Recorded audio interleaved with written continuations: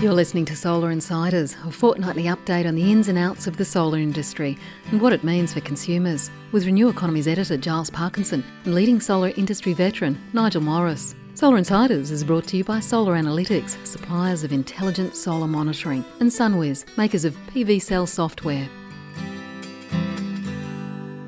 Hello and welcome to this episode of the Solar Insiders podcast. My name is Giles Parkinson. I'm the editor of Renew Economy, One Step Off the Grid, and that new wonderful electric vehicle website called The Driven. And I'm joined as usual by Nigel Morris, who is a contributor to Renew Economy and The Driven, and of course from Solar Analytics. How are you, Nigel? Really good, thanks, Giles. How are you today? Oh, look, I'm pretty cheerful actually, I've got to say. Cheerful? Cheerful. Well, there is a lot going around, or going on, and that's a wonderful antidote to the stuff happening in Canberra, or not happening in Canberra. It gets more and more ridiculous. I'm just fascinated by this new power source they've actually discovered down there called Fair Income Energy. Yeah. Which apparently we're changing the name of the podcast, right? I think we should. Fair Income Insiders. Fair Income Power Insiders. FDPI. FDPI. Yes. That's got a ring. Jeez, I'll tell you what, if we get a bit of feedback from the sponsors, I reckon we'll do it. Yeah. I love it. Look, and because they're fair income about power now, they want a Royal Commission into it. Mate, I hope you publish the slightly angry letter that I sent you yesterday, Giles, about this issue, because I'm just... honestly... I'm not too sure that contributors should be using a podcast to actually force the editors to review their article and publish it, but still, I'll let that one go. Let that one through. Well, it's the thing with this, Giles, is that... I put a lot of effort into the story that I wrote you, because what really riles me about this is that, all this stuff about trying to lower energy prices and all this stuff about now we need a Royal Commission. You know what? We've had enough inquiries. We've had enough reports. We all know what the problems are. The government knows what the problems are. And frankly, having a Royal Commission into energy prices is like having a Royal Commission into a Royal Commission, or into Royal Commissions. The government refuses to acknowledge that they are the fourth largest energy retailer in Australia. And if they want to do something about energy prices, as the fourth largest retailer in Australia, they can do something right now. Absolutely right now. They're also a generator, and they're also effectively gaming the system. We mentioned this in one of our previous podcasts. So they're making money by driving wholesale prices up. We saw evidence of that in South Australia not long ago. So they know exactly what's going on. They're profiting off it. And indeed, so are the state governments in various different entities, whether it's through coal royalties or whether it's through income that they get from network companies or distribution companies or whatever else is. It's a crock. We do not need a Royal Commission into energy. What we need is for the people in Canberra to look out the window, and what they'll see is somewhere between 20 and 50% of roofs have solar on top. People love it. People want to buy it. And the vast majority of Australians are very concerned about climate change. So let's just get on with it and not have another wasted inquiry. Look, I couldn't agree more, Nigel. In fact, I think I remember writing way back in 2012 or 2013 saying if Gillard wanted to win the next election, she needed to just focus on the falling cost of rooftop solar, because that was obviously the best way to reduce power bills and to give people an access to do that. So it's so simple. It is so simple. And look, it's really interesting because some of these state governments have finally cottoned onto it. Now, last time we did the podcast, we mentioned about Victoria and their plan to put 2.6 gigawatts into of rooftop solar with this scheme to support 650,000 households. And sensational program. Well, sensational program, even though it had an unfortunate sort of short-term effect, because some people sort of turn their attention to getting a bigger rebate rather than buying now. And that was brought out by some of the figures released by the government this week, saying that they had 9,000 inquiries already. So that's pretty interesting. Yep. But I visited them, when I was down there last week. Well, let me get onto it first. Both Victoria and South Australia have both announced, sort of a couple of days after the other, details of battery storage subsidies, which is really interesting because, subsidies are supposed to be the thing that we don't have anymore. But both the Victorian and the South Australian government have talked about these subsidies. In South Australia, it's really interesting because the state government there says, well, this will bring down prices for everyone because it will add almost like a peaking power station at critical times of day. So that's their justification. And then in solar too. So they're both around about... Well, South Australia's between about, well, you could get up to $6,000 rebate or grant for your battery storage, depending Yep. on how much you want. They're slightly scaled between everyone and a bit more for per kilowatt hour for the people on lower incomes who've got a pensioner card or something. In Victoria, it's scaled slightly different. It's about half the cost up front and about up to about $4,834. And all of this is going to be managed by some new thing called Solar Victoria, which you visited. Yeah, I did. I was. Well. I mean, Solar Victoria is still coming together as a body, but I did manage to get down to the Victorian government body that is overseeing this and is establishing it. And I have to say, I was mightily impressed, Giles. It was great to get down and actually talk face to face with these guys and make a couple of suggestions to them about how they might address some of the concerns that industry has. What was really impressive to me was the quality of the people that they've got involved in the program was exceptional. We met one of the technical guys who was driving the technical outcomes that they need through the program. He was a very, very clever young fellow and really impressive. And the guy managing the program overall and helping to set up Solar Victoria down there was also really, really concerned about making sure that quality was involved. They had some broader ambition around helping networks, and indeed there's some money put aside to help the networks address some of these problems. And while I was in Victoria, I was visiting a couple of customers around the region, and of course, you know, the network challenges are very, very real in some of these areas, particularly once you get out into rural and regional areas. So I have to say, you know, whilst I was a bit critical of the speed at which this program was introduced, I was mightily impressed with the commitment and the dedication of the team down there to make this happen and make it happen fast and to catch up, which is really, really impressive. And also with the engagement that they're now ramping up. And my visit was one of a number of visits from industry participants, and I know the various different industry bodies were on their way to see them either prior to me or after me as well. So there was almost a queue of people lined up ready to go in and give them their views on what they thought the program should look like. So they're moving very fast. They've got some big ambitious targets. One of the other things that was interesting was, even though the government's going to head into caretaker mode shortly, the program's going to kind of be able to run along without having to necessarily be too affected by that. So that's really good news. Yeah, I think about 28,000. I think there's money already been set aside for equivalent to 28,000 homes, so that can kind of continue. Yes. Right. Yeah. So it's moving fast. We there was an indication that we thought we might see the advanced program guidelines or the more detailed programs guidelines come out perhaps this week if we're lucky, and maybe even the first rebate this week if we're lucky. By crikey, well, let me know if you hear about that. Yeah, look, it was interesting.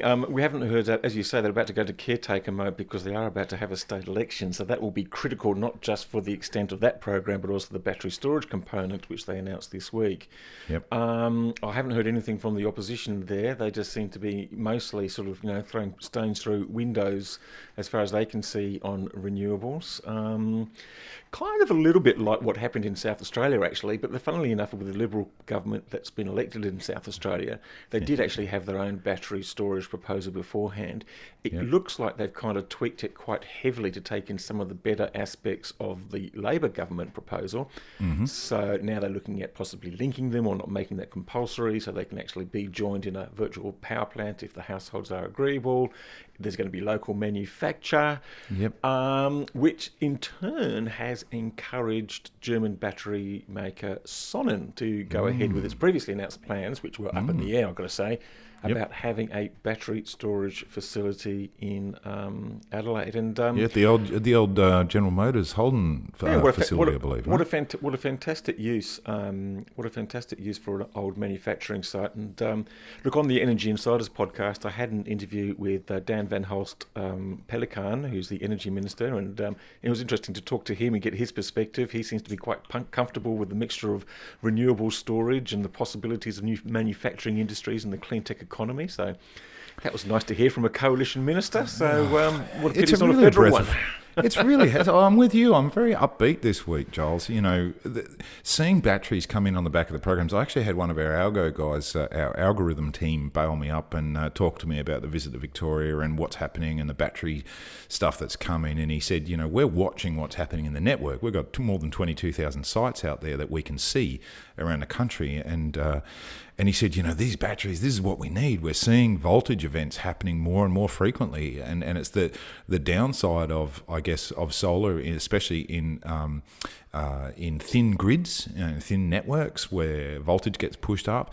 And batteries are the answer to so much of this in so many different ways. There's so many benefits that can come. South Australia is focused on the VPP aspect of it, which is really, really cool. And there's some really exciting stuff that's going to come out of new VPP trials in addition to the existing ones that are out there. In the Victorian case, what they're going to do is they're going to enable people to utilise that energy for their own benefit and to get more savings out of the system by being able to spread the energy over the day by using batteries, but also it resolves some of these network issues. So I can't commend these guys enough for looking beyond just the solar panels on the roof that are critical, but looking beyond them and going to batteries as well. This is how we're going to accelerate the uptake of solar. It's great news. Yeah, that's right. Yeah, that's exactly right. And it's interesting. The South Australia scheme looks to have 40,000 households through this particular scheme with batteries over the next 4 years. That's about 15, almost 20% of the number of households that have rooftop solar now. There'll probably be a few more than that because they'll tag along with some of the zero interest loan stuff. So that's pretty interesting. Look, I managed to talk with Christoph Ostermann, who is the founder and CEO of Sonnen, and had a few questions to ask him about why Australia is looking like such an exciting market for battery storage, so much so that they're going to go to GM Holden and manufacture them there. Let's have a listen. Fantastic. Christoph Ostermann, the founder and CEO of Sonnen Battery. Thanks for joining us. Thank you for having me. On Saturday, the South Australia government announced a major initiative to subsidise the installation of battery storage in households in South Australia. That was supported by $100 million in financing from the Clean Energy Finance Corporation. A day later, you have announced plans to create a manufacturing plant in Adelaide. Clearly, the two are related. Well, first of all, we think that Australia is one of the leading markets when it comes to residential photovoltaic and residential battery storage. And secondly, of course, the subsidy program helps kicking the market off. But the main driver is actually that solar plus storage really makes economic sense in Australia.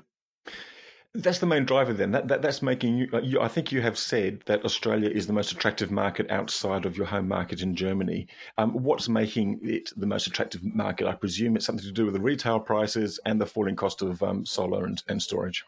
Actually, I think that Australia is even more attractive than the German market because you guys are much more lucky with the weather, right? So you have a perfect irradiation.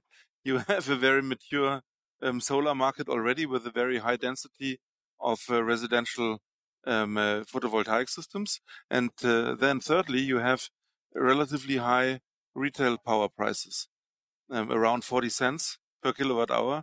This is extraordinary. And under these circumstances, self-consumption of solar power makes a lot of sense. And then I guess the situation in South Australia with their increasing share of variable renewable energy, wind and solar, that increases the need for battery storage. Absolutely, especially on a grid level, it makes a lot of sense because the generation of renewable energy always leads to the fact that the production side is very volatile, and this puts the grid under stress. And we can take the stress out of the grid by actually providing flexibility, taking power off grid if needed, and re-injecting it into the grid later on. So you have talked about the creation of a virtual power plant. Now, this, I understand, is the linking of rooftop solar and battery storage so they can be orchestrated together and provide exactly that service that you are talking about. What size of virtual power plant are you thinking of creating in South Australia, or do you think could be created? And how will that operate? Okay, actually, the factory we built has a capacity of 10,000 systems a year. So let's just assume that over the next 5 years, we install 50,000 battery systems and we virtually connect all of them together. This will give us between 150 and 250 megawatt, just depending on the size of the battery storages we install. But let's assume it's only 150 megawatt. This is the size of a gas-fired peaking power station. So this really helps supporting the grid tremendously. And does it end up being cheaper than a gas-fired power station? It is, of course, cheaper because at the end of the day, there is no capex needed because the assets belong to the end customer. So the grid services we can deploy on top of the basic use case of self-consumption is possible to deploy that at marginal costs very close to zero. How quickly do you think you can get your battery storage factory up and running? Now, according to your press release today, that you're going to be using the old Holden factory site. Is that right? That's absolutely correct. Well, we have preparing this already over the last couple of months, and we will start manufacture there within the next 6 weeks, actually. So very, very soon. And how quickly will it? And then we are going to ramp up. Okay, so when do you expect to see batteries actually being manufactured and produced there? Well, within the next 2 months. Oh, okay. So the facilities are largely there, so you're putting in your production line and you'll be producing within a couple of months? Absolutely. Absolutely. The main challenge is actually to find the right people, but there is a lot of skilled workforce here in South Australia. So I think this can be done relatively soon, and we expect to start production there within the next 2-3 months. Will you be rolling out your Sonnen Flat? It's a pricing scheme where people basically pay nothing for the electricity over a year, apart from a fee to you. Will this battery storage facility or this deal with the South Australian government, will that be about Sonnen Flat, or will that be something different? No, this will be about the Sonnen Flat. Absolutely. At the end of the day, the Sonnen Flat is nothing else than we deploy grid services with the systems of our customers, and as a reward, the customers get free grid power from us. Mm. What about taking this model and taking it into other states in Australia? What else looks attractive? What other markets in Australia look attractive? Well, I think New South Wales is another attractive market, and why not Victoria? At the end of the day, I think we can deploy this system all over Australia, because the climate preconditions are perfect. You have a lot of sun, and the power prices are high everywhere, and I don't see any obstacles deploying this all over the place. So how far do you see the battery storage market growing in Australia? I think it was 20,000 units sold last year. Presumably you're counting on that increasing quite significantly over the coming years. Yeah, absolutely. I see growth rates in the area of 50 to 100% a year. This is a similar growth we've seen in Europe as well. That's extraordinary. There's many forecasts talking about the future nature of the grid and how we're shifting from a centralized grid to a decentralized future, where 1/2 of all demand is actually supplied by distributed generation. So that means rooftop solar, that means battery storage, that means demand management and other things. Presumably you share in those forecasts.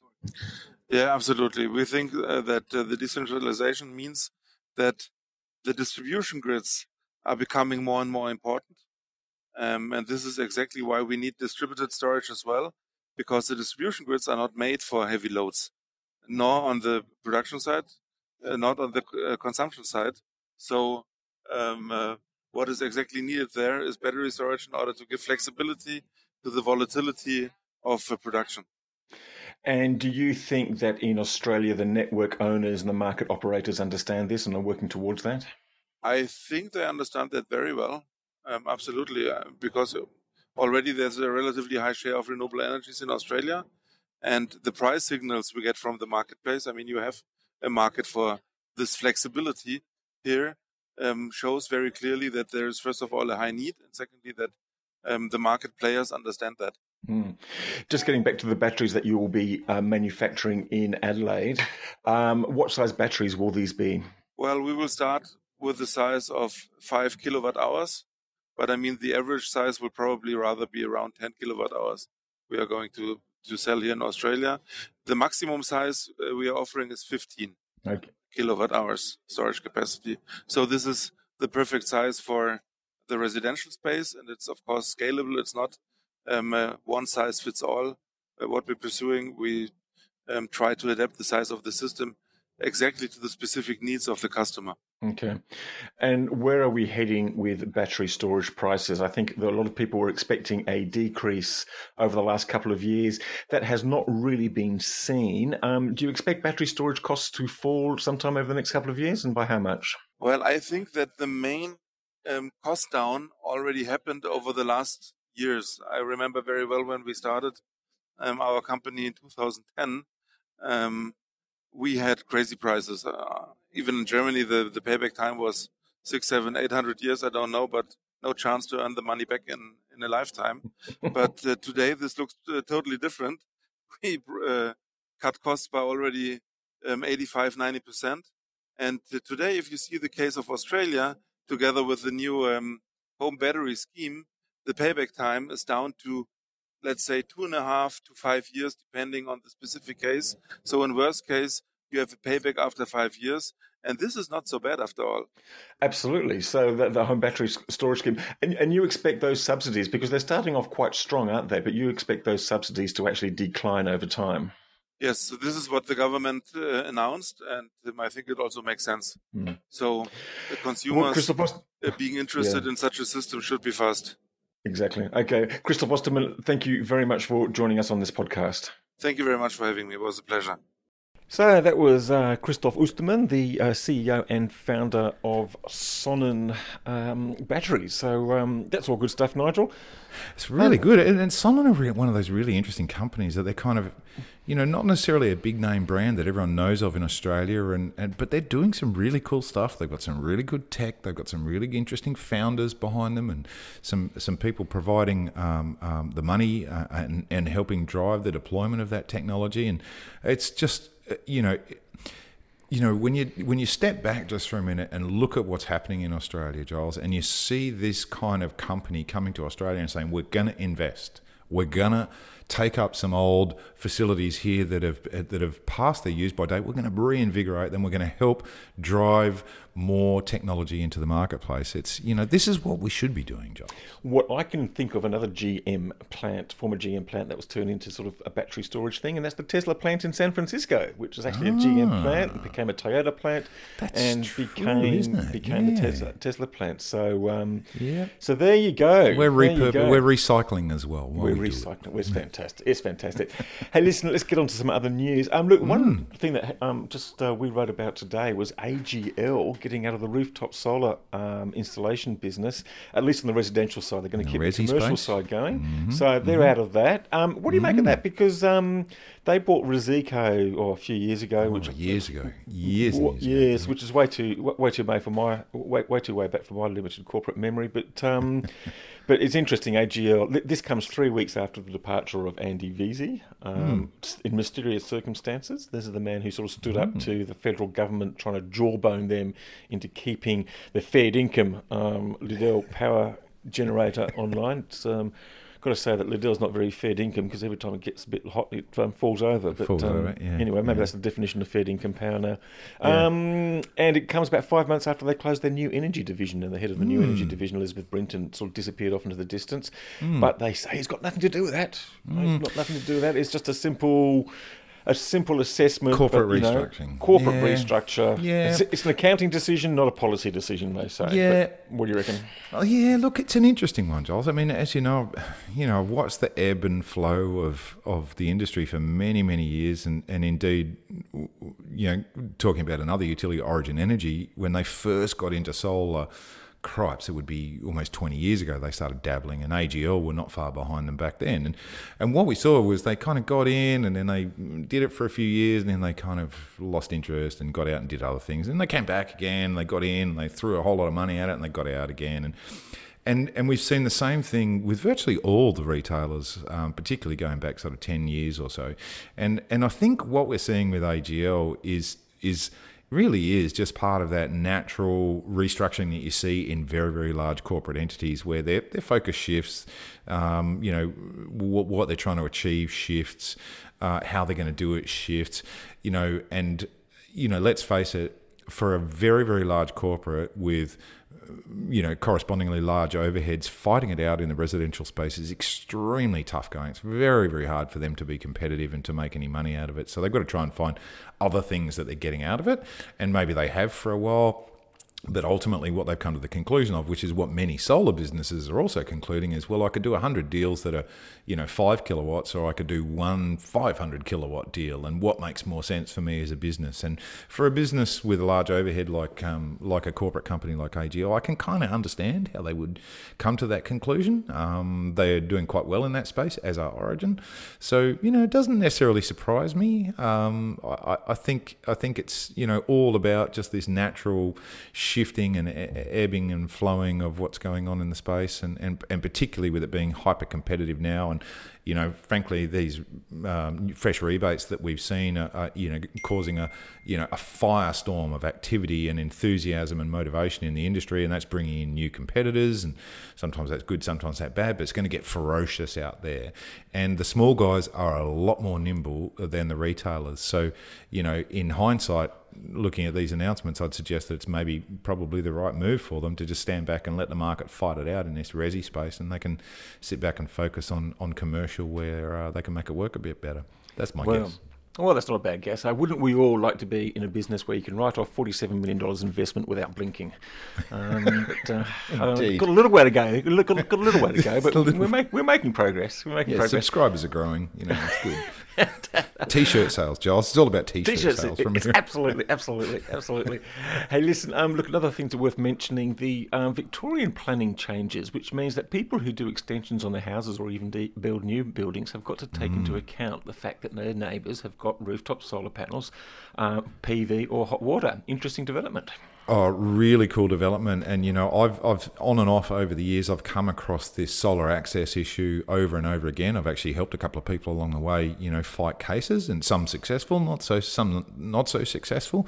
But there is a real case for planning rules like this that protect solar access, not just for PV and hot water, but for just access to sunlight in your home, for goodness sake. There was a story in the paper just the other day about it in Sydney, about a lady who's had a development grow up and it's just completely shaded her house, and she has no daylight in her home anymore. And that affects people's health, let alone if they have PV and hot water, which relies on that to keep their energy costs down. So with the government's focus, both federally and state, on helping people to drive down their energy costs, this is a very, very welcome move. And I really hope I think this is potentially a precedent that could be rolled out across Australia. So really, really great move to see them doing this. It also, the other thing that strikes me, Giles, is when you look at this announcement, with the timing around the other announcements, what it shows is that it's starting to come out now with announcements like this, that they are actually thinking about the bigger picture here. It's not just about, can we slap 650,000 solar systems on the roof? It's about, how do we do that?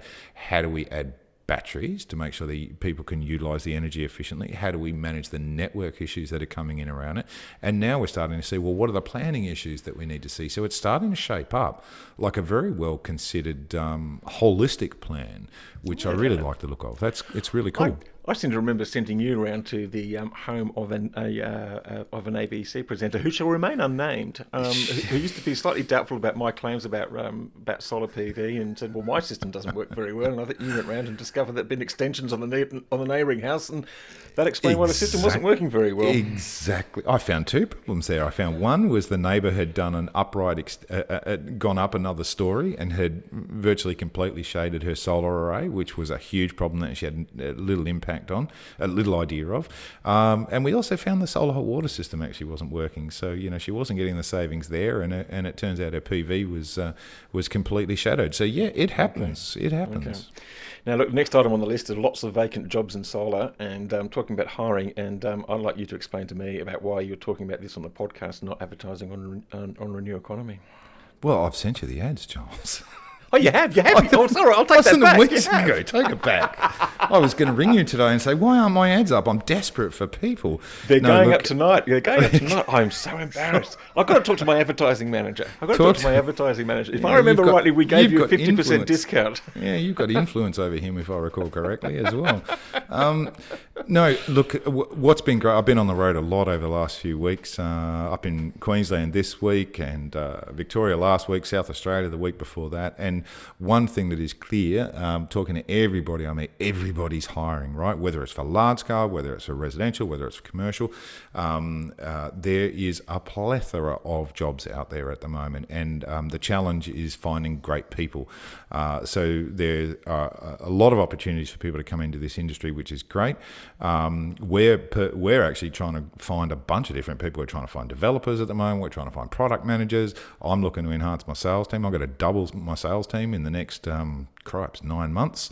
So yeah, there's a huge amount of opportunity out there. So for any listeners who have ever thought about getting into the solar industry, now is a really, really good time. Get on the job hunting forums, or even better, don't do that. Just call me and we'll check you out first.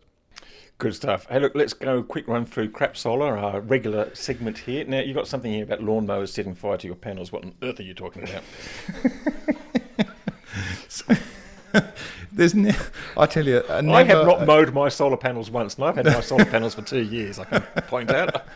There is never a week goes by then there isn't some absolute gold on Crap Solar or some of the other websites that are out there. These guys just keep me non-stop entertained.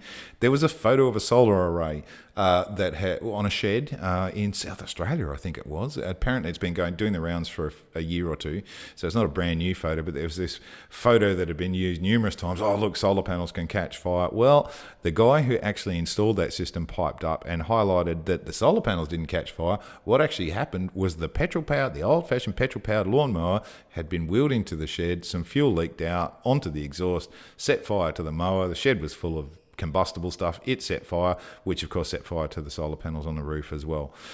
So it highlights that some of the stuff that you see out there is fake news, and in this case that had been used against solar in some cases, and it highlights that when you get to the bottom of it, that's not always the case. And it also, to me, really highlighted the great work that some of our industry bodies, particularly the CEC, are doing around standards and around accreditation of product, and the fact that the guidelines have been getting stricter and stricter and stricter. And as a consumer of solar panels or as an installer of solar panels, you can choose and should choose fire retardant models only. Many years ago, when I was with a very large solar company, we saw some issues with combustible materials that were used in solar panels in those days, and very quickly realised that we needed to change the material mix that we were using to use fire retardant materials.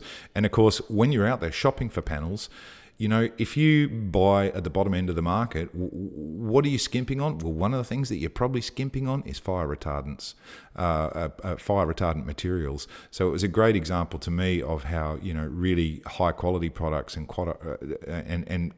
not buying at the bottom end of the market can actually help you. So don't let your lawnmower set fire to your solar panels, and choose good quality gear that's definitely fire retardant. Ask for it.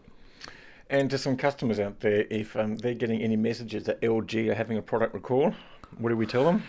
Oh, no. Now this is a clanger. LG Solar, just let's make it really, really clear. LG Solar is not having a warranty recall. And I actually listened to an audio recording, which we may get to share in the very near future. It's probably going to be the case, be part of a legal case, I would suggest, where an unscrupulous solar retailer was out there.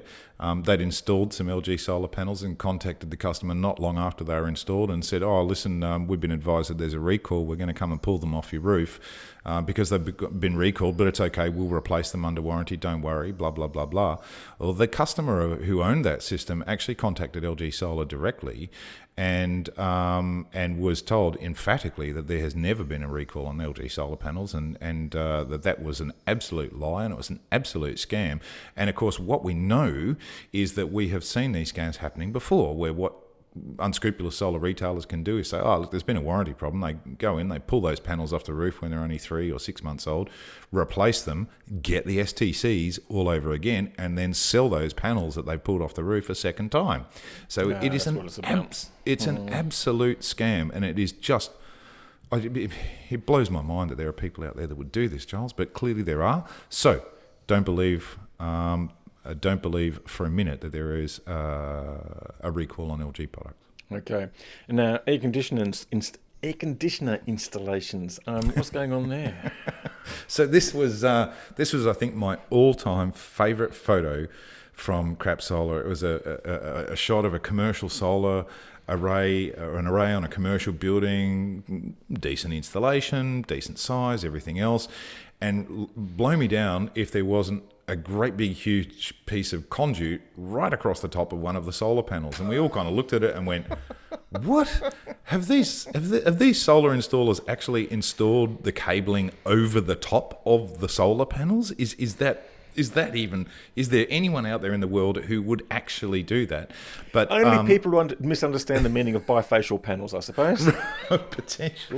Potentially, and I've seen some crazy things, but as it turned out, what this was another lesson that solar owners need to learn, and that is that it was nothing to do with the installers of the solar. What had happened was after the solar was installed, a separate entity, a separate company had come through and installed some air conditioning units on the roof, and the water drain pipe that comes out of the bottom of the air conditioning unit needed to go somewhere, and the shortest route to the gutter was directly across the solar panels. So they ran a drain pipe right across the top of this solar panel. It looks like they'd tried to take it off because half the clamps were missing as well. Decided it was too hard, decided they couldn't get under it, and so they just ran the pipe across the top of the solar array. And of course, this customer undoubtedly contacted the installer and said, hey, there's something wrong with my solar system. It's not generating what it should. So the lesson for end users here is, even though your solar might have been done really, really well, don't forget to check on your other tradies if they're up working on your array. It is, sadly, you need to get up and check in on what these people are doing and make sure that they haven't made a mess of your solar on the roof. Not the first time I've heard something like this either. So, check in. Look, and sometimes failing to check can have really serious consequences. Absolutely. Well, I think we saw a death of a young installer recently. This is very sad, Giles, and we've been very fortunate in this industry that we have had very, very few deaths and very few injuries as well. We're very heavily regulated, but there was tragic news. And rest in peace to this young fella. The story that I've heard so far is that it was a very young 19-year-old apprentice. He was participating in an install on a fairly high roof. And as is often the case on some of these commercial buildings where skylights are installed, he put a foot wrong and went through the skylight and tragically, absolutely tragically, a few days later passed away.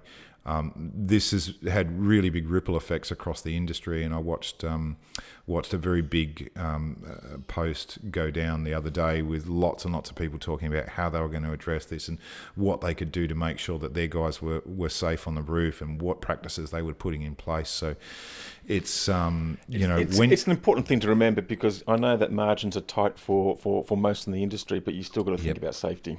You have to. There's no point doing solar if you don't get home to your family. And so be safe out there, guys. Take a little bit of extra time. Have your toolbox talks. Make sure that you're doing everything that needs to be done so that everyone in your crew gets home safe and sound at the end of the day. Okay. Now, look, let's try and finish this with a bit of an upbeat message. Go off to electric vehicles. And look, for those who have not yet visited the website, a new electric vehicle focused website. It's called thedriven.io, The Driven. And look, it's getting great pickup already, and lots of people looking. Fantastic response. We had a bunch of readers' questions out there as well. People asking sort of simple questions about how do I charge my electric vehicle? What if I live off grid? What if I've got this, that, and the other thing? And fantastic, mate! Yeah, congratulations! Look, that's great news. And we've had a few articles by you as well. So yes, I shot one in the other day. Yes, the Kalashnikov conundrum, to which I added a little headline: guns and something roses. Good. So, a real quick one on EVs, because I know you've got a whole nother place now for all your EV stuff. But I thought interesting. No, go ahead. Go ahead. I'll give my plug to the EV podcast in a minute. But yes, one really interesting sort of I guess the story of the trials and tribulations. There was an Indian startup that I became aware of probably about a year ago called Vigo. They announced an electric motorcycle, glorious looking machine. I mean, it was just beautiful looking bike. Massive claims. They were claiming 400 kilometres of range. It looked incredible. It was very high spec. And I'd kind of noticed that I hadn't noticed them for a while, and then sure enough the other day I saw a very desperate plea for backers because their backers have pulled out, and it kind of highlights that, you know, what they were claiming in terms of a 400k range on a bike really was extraordinarily difficult to achieve, and how they were ever going to do it, I don't know. It would have meant somewhere between a 24 and a 48 kilowatt hour battery, which just won't physically fit in an electric motorcycle. So maybe a little bit too much ambition. It's great to see lots of new and really enthusiastic people entering the space, but it does show how difficult it is to bring EVs to the market. We're seeing that with all the makers. But yeah, interesting. You know, we'll wait and see if they can come back and survive, and whether they get some new backers. Interesting stuff. And look, we do have a podcast on the new EV site. It's called the Driven Podcast. I've done a couple of interviews, a couple of interesting ones with Tony Sieber, and then this week with Alan Finkel, the chief scientist, who's a bit of an EV freak. He's got 2 EVs, and he's also into hydrogen economy and possibly hydrogen fuel cell vehicles. And what I'd like to do is actually set up a bit of an EV newscast. So if you like what you just heard from Nigel about Vigo and some of his other insights, if we can find a sponsor out there to take a EV news thing, and we can do this every fortnight as well, but focusing on electric vehicles, that'd be great. And yeah, Can't wait. We'll see what happens. So we need a sponsor for that. But look, probably a good time to thank our sponsors for this particular show, which of course is Solar Analytics and SunWiz's PV Cell. So thank you to Warwick for his support, and check out his PV Cell software. It's very, very useful. And we've got another event. 21 sleeps to all energy, Giles. 21 sleeps to all energy. Is that right? Is that close, is it? Gosh, 20 sleeps by the time people listen to this. Have you booked a ticket? Have you got anywhere to sleep? You haven't, have you? I've got tickets to the city, but I haven't got anywhere to sleep yet. But I'm sure I'll work on that.